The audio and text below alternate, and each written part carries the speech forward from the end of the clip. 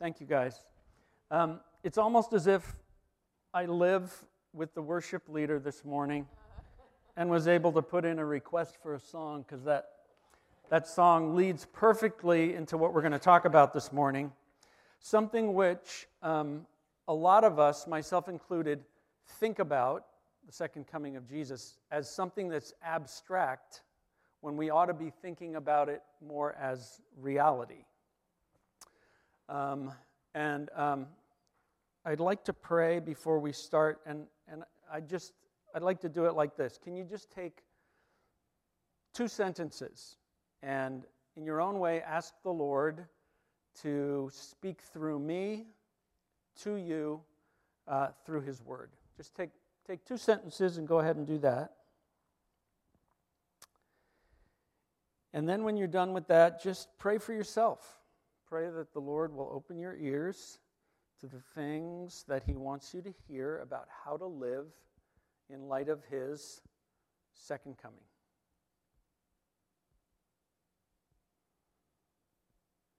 All right. Amen. Amen.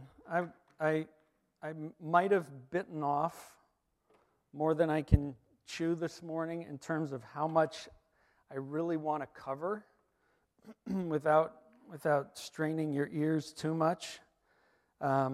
So I think what we're going to do is we're just going to dive in. No preamble, no poetry. You wouldn't want to hear me read poetry anyway. Martin Luther said, "There are 2 days in my calendar, this day and that day," referring to Jesus' return. Paul wrote to Titus, and he said this about the second coming. He said that it is our blessed hope. Titus chapter 2, verses 11 through 13 say this: "For the grace of God has appeared, bringing salvation for all people, training us," remember that phrase, "training us to renounce ungodliness and worldly passions, live self-controlled, upright, godly lives in the present age, waiting for our blessed hope, the appearing of the glory of our great God and Savior, Jesus Christ." This time of waiting before Jesus comes again is not a passive thing, it's an active thing. And Paul writes to Titus, and he says that Jesus is training us to learn how to live until He comes back. Not only are we in training, but we have a personal trainer whose name is Jesus. Paul writes, "The grace of God has appeared, bringing salvation to all people." That's Jesus, and He's training us to live a certain way until He comes again. So these days are not passive, sitting around, biding our time, twiddling our thumbs until Jesus comes back. They're active, and we're in training. And since there's been so much written about Jesus' return, I think it might be helpful to eliminate a few things that we don't need to think about regarding His return. Number one, if we're followers of Jesus and if we're people of His book, we don't need to ask the question, is He coming back? This statistic floored me. 1 out of every 13 verses in the New Testament talk about Jesus' return. 1 out of every 10 verses in the epistles, the letters that were written to people and churches, 1 out of every 10 talk about His return. So, His return is not theoretical to us, and if frequency of mention in the New Testament has anything to do with importance, we know that the return of Jesus, there are very few things to think about that are more important than His return. Second question we don't need to ask is, when is He coming? Turn in your Bible or your device, if you would, to Matthew chapter 24. And we're going to be jumping all over the place this morning, kind of on purpose. Matthew 24:36. says this. This is Jesus talking. But concerning that day and hour, no one knows, not even the angels of heaven, nor the Son, but only the Father. It's a weird thought to think, isn't it? That there are some things that Jesus doesn't know. But Jesus plainly says only his Father knows the day that he's going to send his Son to come back. If Jesus doesn't even know when he's coming back, what a futile and empty exercise for you and me to try to predict when that's going to happen. So I think the most beneficial thing for us, the thing that will bring the most glory to the Father, is to ask this question: what now? Since he's going to come back at a time of the Father's choosing, what does that mean for us? How should we live? If I'm honest, I just have to admit that in 48 years of following Jesus, in 48 years of following him, the thoughts of his return have had little to no impact on how I lived. I was more focused on how in the world am I going to do life? How do I keep my head above water? How do I struggle well with the things that are going on in my life? And I think I did myself a disservice by not focusing on his coming again, because I think if I did, I would have been less focused on me, and I would have handled my struggles better. I would have kept my head above water better. I would have known better how to live the Christian life if I'd been focused on him and not me. And in these last few years, I have felt like, and now it's more than a feeling, I have sensed that God was just doing this to me. And he was calling me aside and just saying to me, through everything I read, through everything I heard here at church, John, I want you to start to live in light of the fact that my Son is coming again, and I want you to start to do life this way. And so this morning, it's going to be really personal for me, but I hope it'll be applicable to you as well, as I talk about 3 areas that I feel like God has said to me, live this way in light of the fact that my Son is coming. The first thing is this: since Jesus is coming back, you and I should be generous people. This is a hard one to talk about, especially coming out of COVID.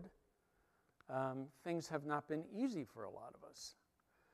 And I think any discussion of generosity has to start first with a discussion about contentment. Because if you and I are not content with what we have now, there's no way we're going to be generous with what we have. Turn in your Bibles to Philippians chapter 4. We're going to read 11 and 12. Paul says this: I have learned in whatever situation I am to be content. I know how to be brought low. I know how to abound.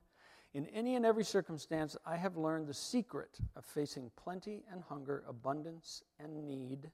And then he goes on to say what is one of the most quoted verses in the New Testament: I can do all things through him who strengthens me. But we use that verse for all kinds of things. And it's probably applicable to all kinds of things in life. But the context of I can do all things through Christ who strengthens me is contentment, learning contentment. So let's pull from that section that contentment is something that's learned. Most of us do not grow up learning to be content. Turn over to Hebrews chapter 13. The writer of Hebrews says this, verse 5, chapter 13, keep your life free from love of money and be content with what you have. For he has said, I will never leave you nor forsake you. So we can confidently say, the Lord is my helper. I will not fear. What can man do to me? Let's pull from that section this, that the reason we can be content is that the Lord is with us, that we're not left to our own devices, that He's with us, we're learning to be content, and He is our helper. The American church needs to learn, I need to learn, to be able to say the phrase, I have enough. I have enough, right now. There are some churches that teach that enough is never enough. There are some churches that teach that your birthright is wealth and prosperity.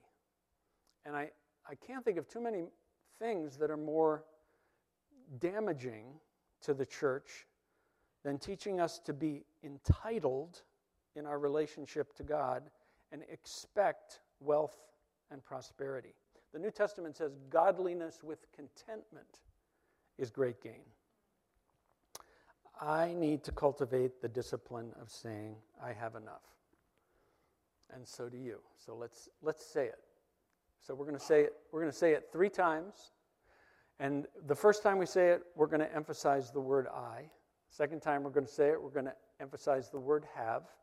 And the third time we're going to say it, we're going to emphasize the word enough.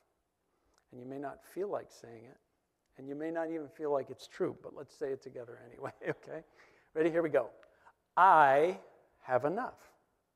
I have enough. Right now, I have enough. And I have enough.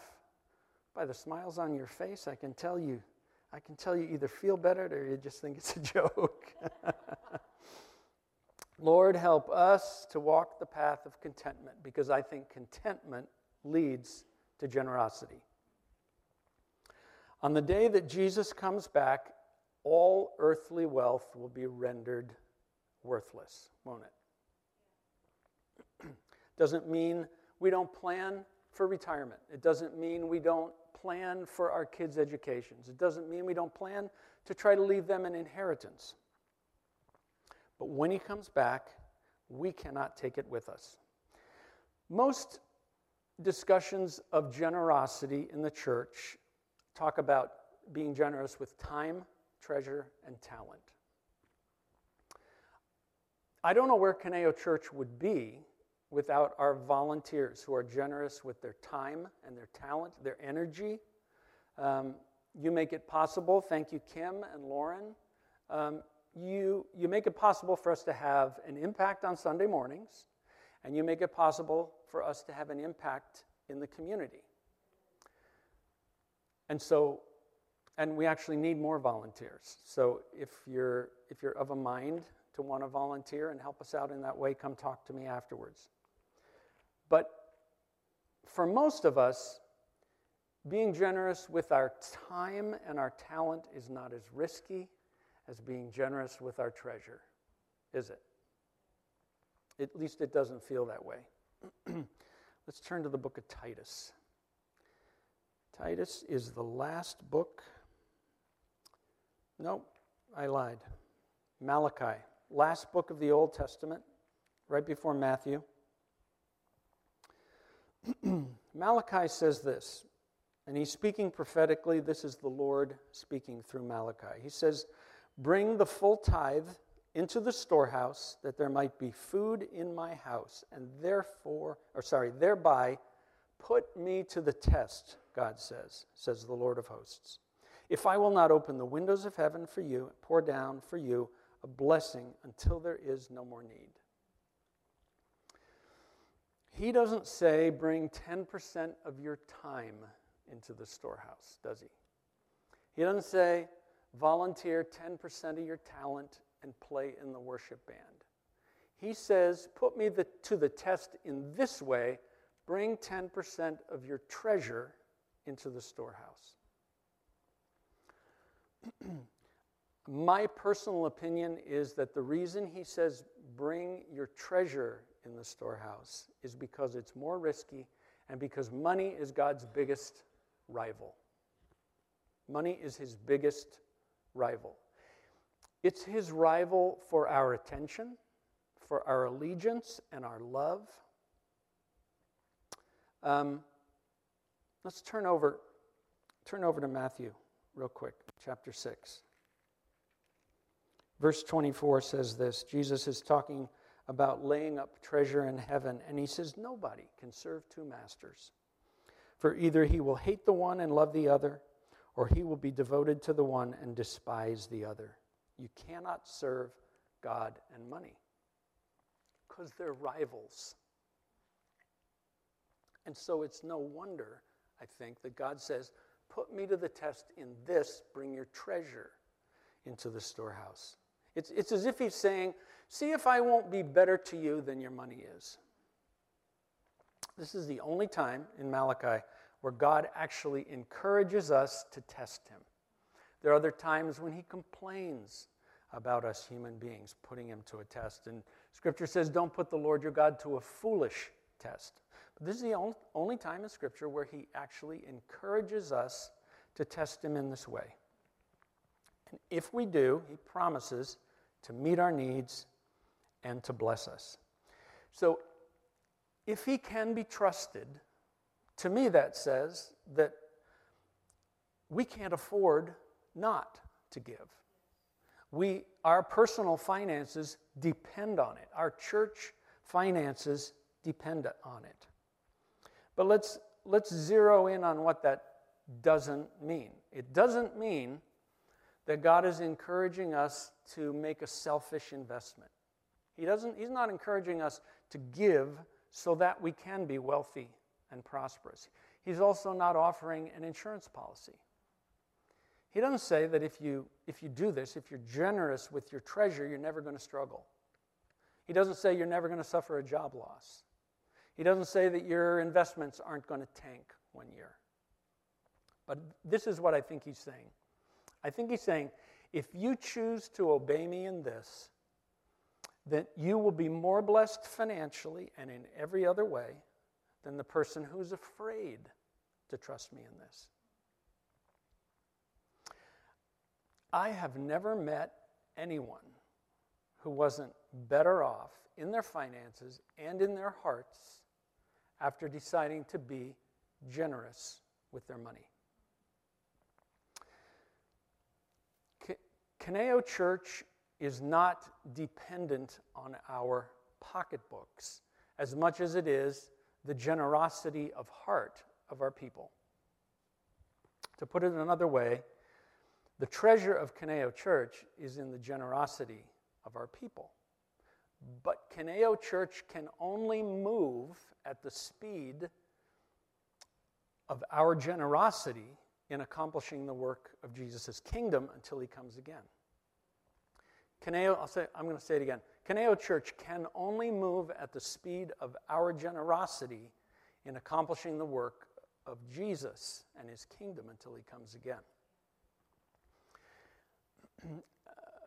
What I don't want you to hear is that I'm trying to do some kind of a, TBN, praise-a-thon, fundraising thing, and I'm not trying to lay any guilt on anyone. These last couple of years have been really, really difficult. There's been a lot of struggle. Sometimes circumstances are so hard, there is no treasure to give, right? Annie and I, we know all about that, being in the music business. We had one year, a while back, where we made X number of dollars in 1 year, and then the next year we made half of that. So it's like we took a 50% pay cut in 1 year. How do you budget for that? You don't. We had 1 year where we made a certain amount of money, and then the next year, and for the next 8 years, it was down 30%. So we understand struggle, and we understand that sometimes there is no treasure to give. But here's what I believe. I believe that a generous heart will try to find other ways to contribute if there is no treasure to contribute.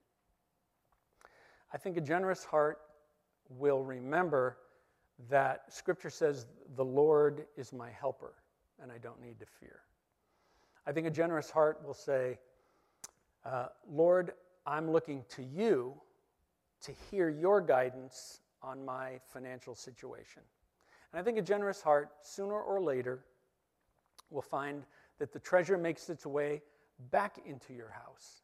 And that once it does that, it will find a way, because you're generous, to get back into the work of the kingdom. Does that make sense? All right. I'd love it if we could just take 2 minutes and each one of us in our own way have a conversation with the Lord about, since coming back, how do you want me to be generous? How do you want me to put you to the test? How do you want me to demonstrate my faith in you by my generosity of heart? Can we just take 2 minutes, have a conversation just with yourself, maybe your spouse, about how to be generous?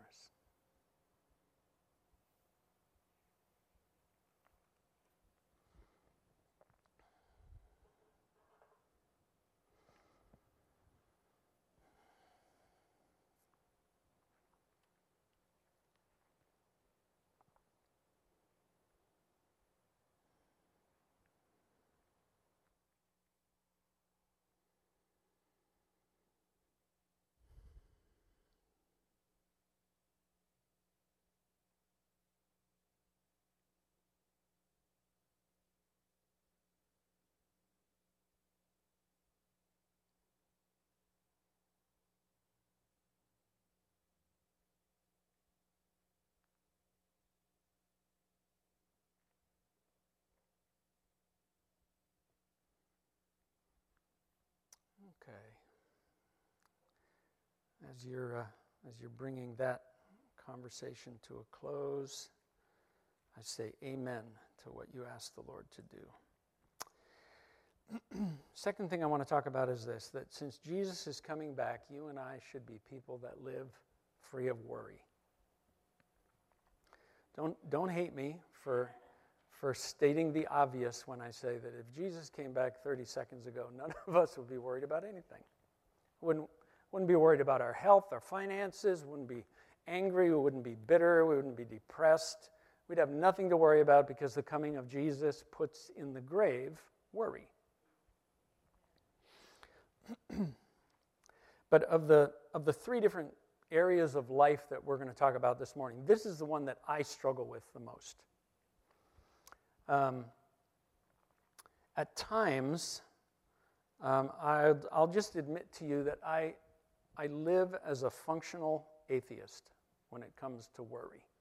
I live sometimes as if God doesn't exist, and I don't bring him into the equation when it comes to worry. The definition of a functional atheist is a person that believes that ultimate responsibility for everything rests with me. Does that sound like anybody besides me? No? Good for you. So even though I believe in God, my actions don't back that up sometimes when it comes to worry, and I worry. And I act like, he doesn't have a remedy for my situation.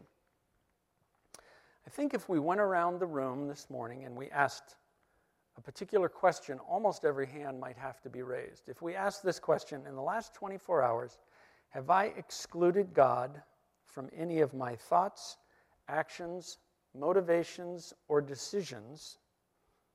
I think most of us would have to raise our hand. And even though we believe he exists, sometimes we don't bring him and his promises into our thinking when it has to do with all kinds of things, but especially in this case, worry. Sometimes, even if I don't completely exclude him from my thinking, I elevate the size of my problems to the point where it makes God look small, distant, uncaring, not very powerful.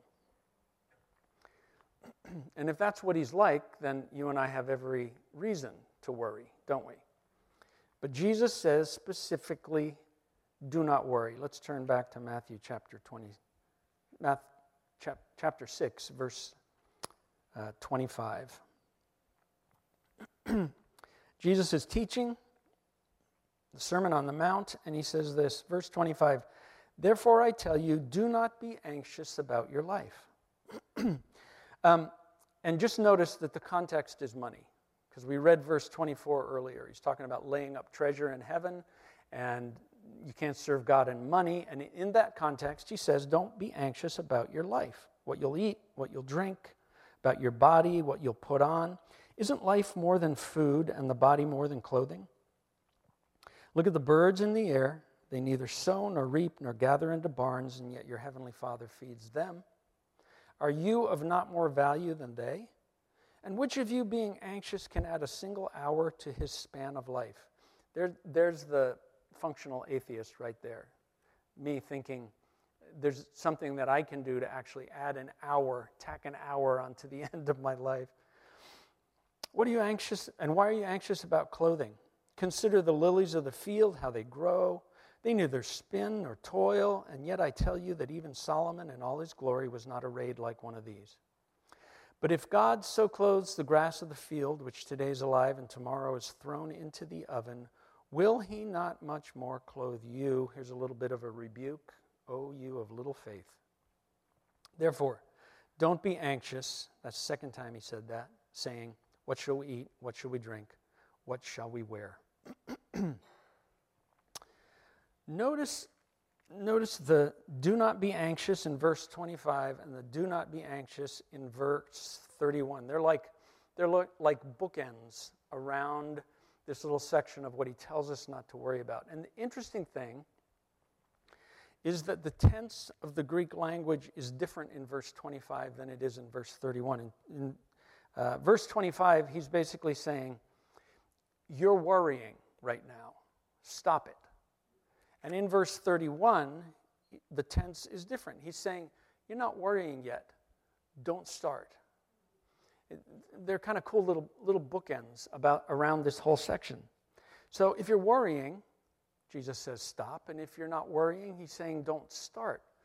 Usually it's not very helpful, is it? When you're having a conversation with someone and they're telling you their troubles and things they're worried about, it's usually not very helpful for you to say, oh, don't worry. Don't worry about that. Just stop worrying.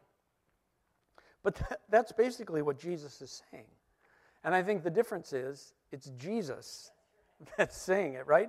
If he was here in person, in bodily form, he would, Rick, don't worry about your back. That would make a difference.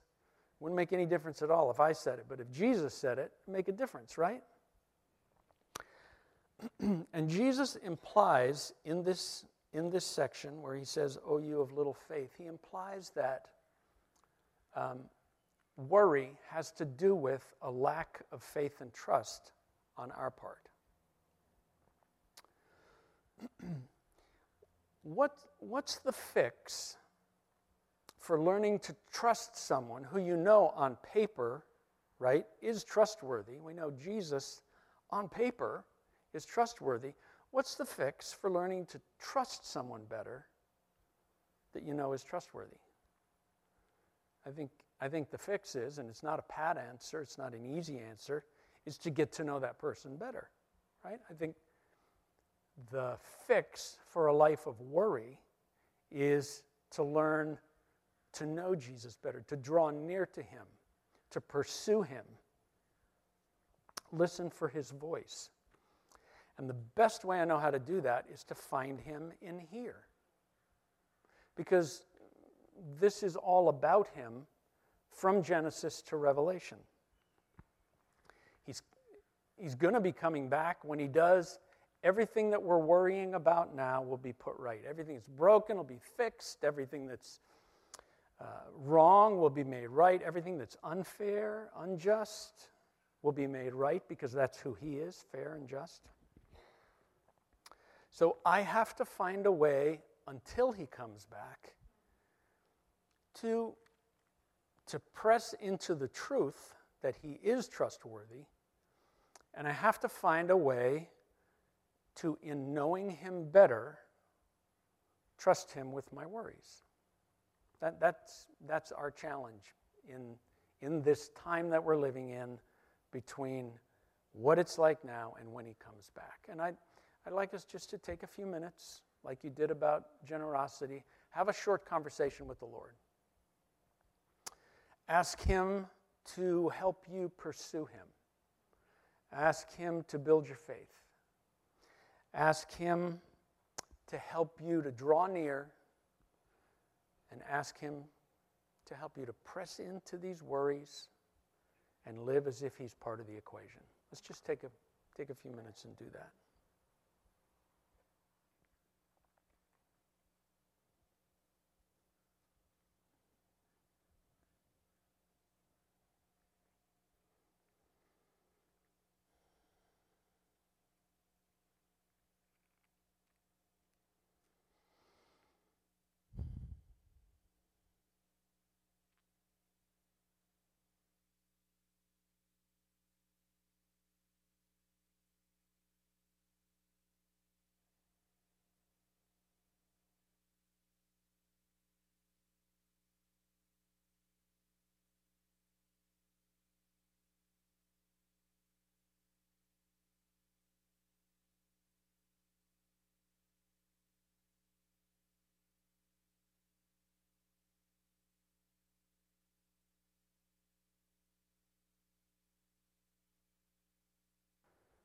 Okay, amen.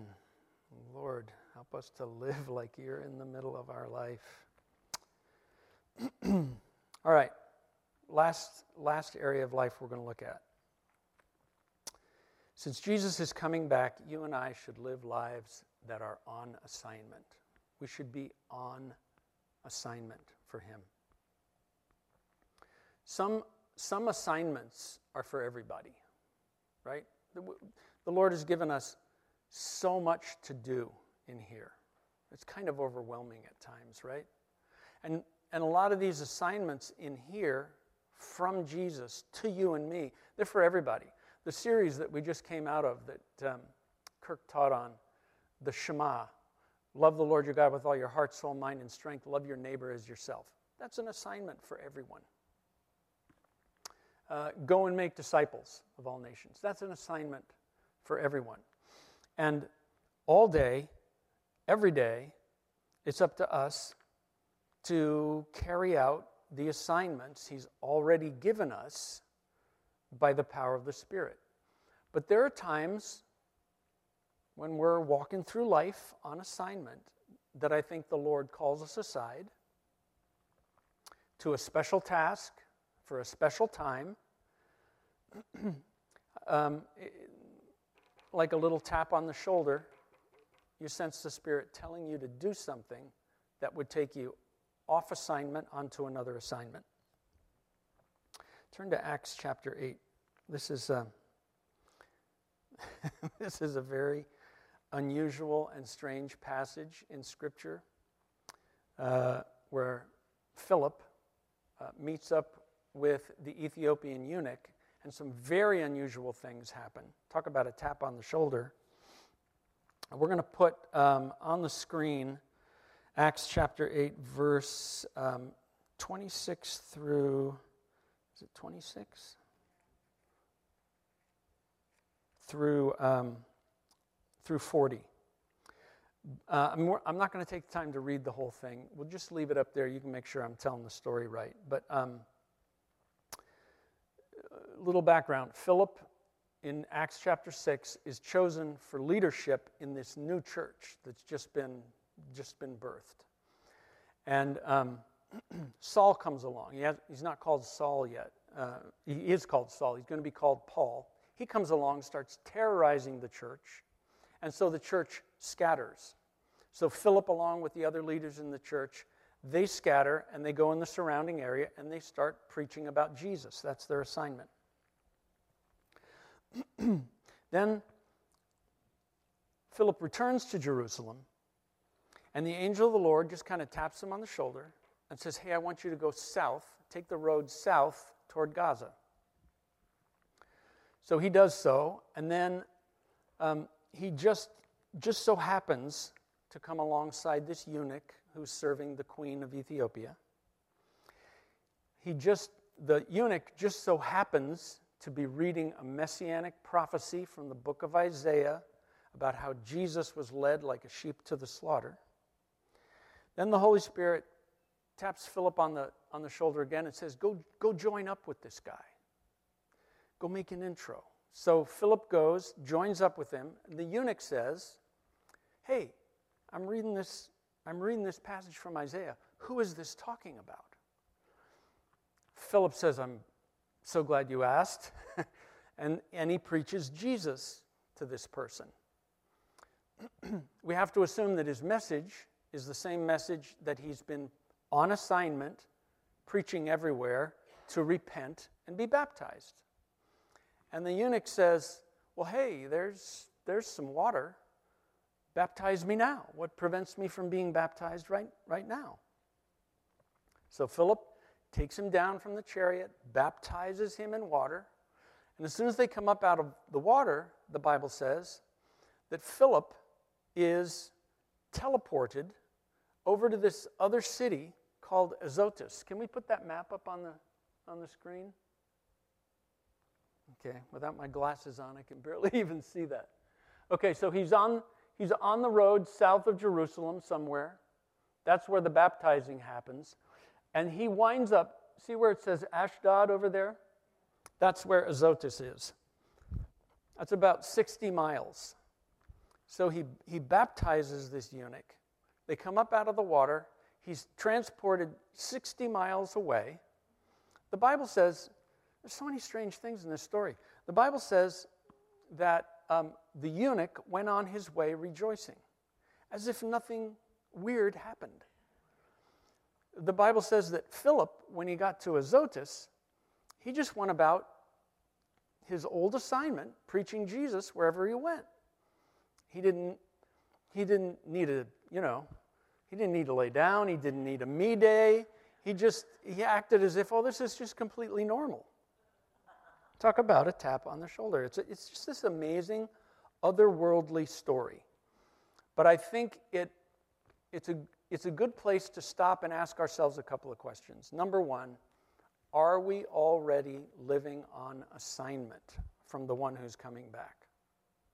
That's question number one. Number two, if the Lord tapped us on the shoulder, would we feel it, and would we go do what he asked us to do? Let's just take a few minutes, have another conversation with him, ask him to help us live lives that are on assignment and give us ears to hear when he asks us to go do an assignment. It's not for everybody, it's just for me. Let's just take a minute.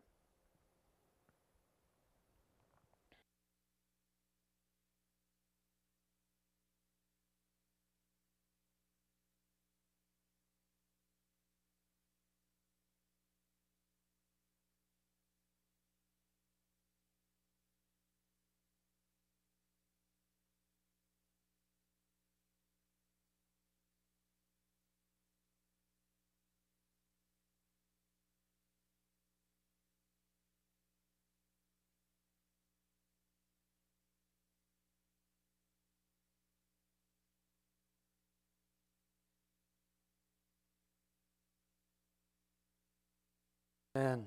Amen. Lord, help us be on assignment from you. All right, let's close. I just want to quickly look at one story that Jesus told. It comes from the book of Luke, chapter 19. Luke records that Jesus said this. Jesus said, therefore, a nobleman went into a far country to receive for himself a kingdom and then return. Calling 10 of his servants, he gave them 10 minas, and he said to them, engage in business until I come.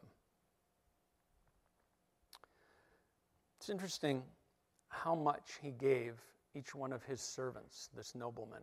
A mina is the equivalent of 3 months' wages for a laborer.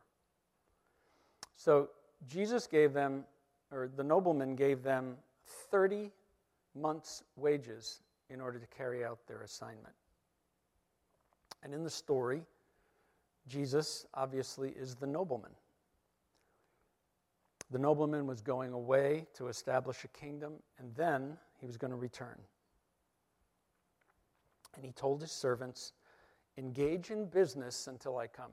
Some versions of the Bible say occupy until I come. But the real meaning is be about the business of the one who hired you. If we're talking in a business sense, it basically means grow your boss's business, right? Here's some money, go grow the business. But Jesus is the nobleman, and he's telling a story about his kingdom and then his return. So we're supposed to enlarge the borders of Jesus' kingdom until he comes again. We're supposed to grow our Father's business, and our Father's business is people. So Jesus is basically telling you and me, take what I've given you and invite people. Tell people that they can be citizens of the kingdom. Enlarge the borders of the kingdom with people. So until he comes, we do that. I'm going to invite the band to come up. Until he comes, we do that using our gifts, our talents, our disposition, our character, our energy, our generosity. We use it by investing what he's given us. We do it by trusting him and living lives that are free of worry so that we can be on assignment and we can be available for special assignments until he comes back on that day. Go for it.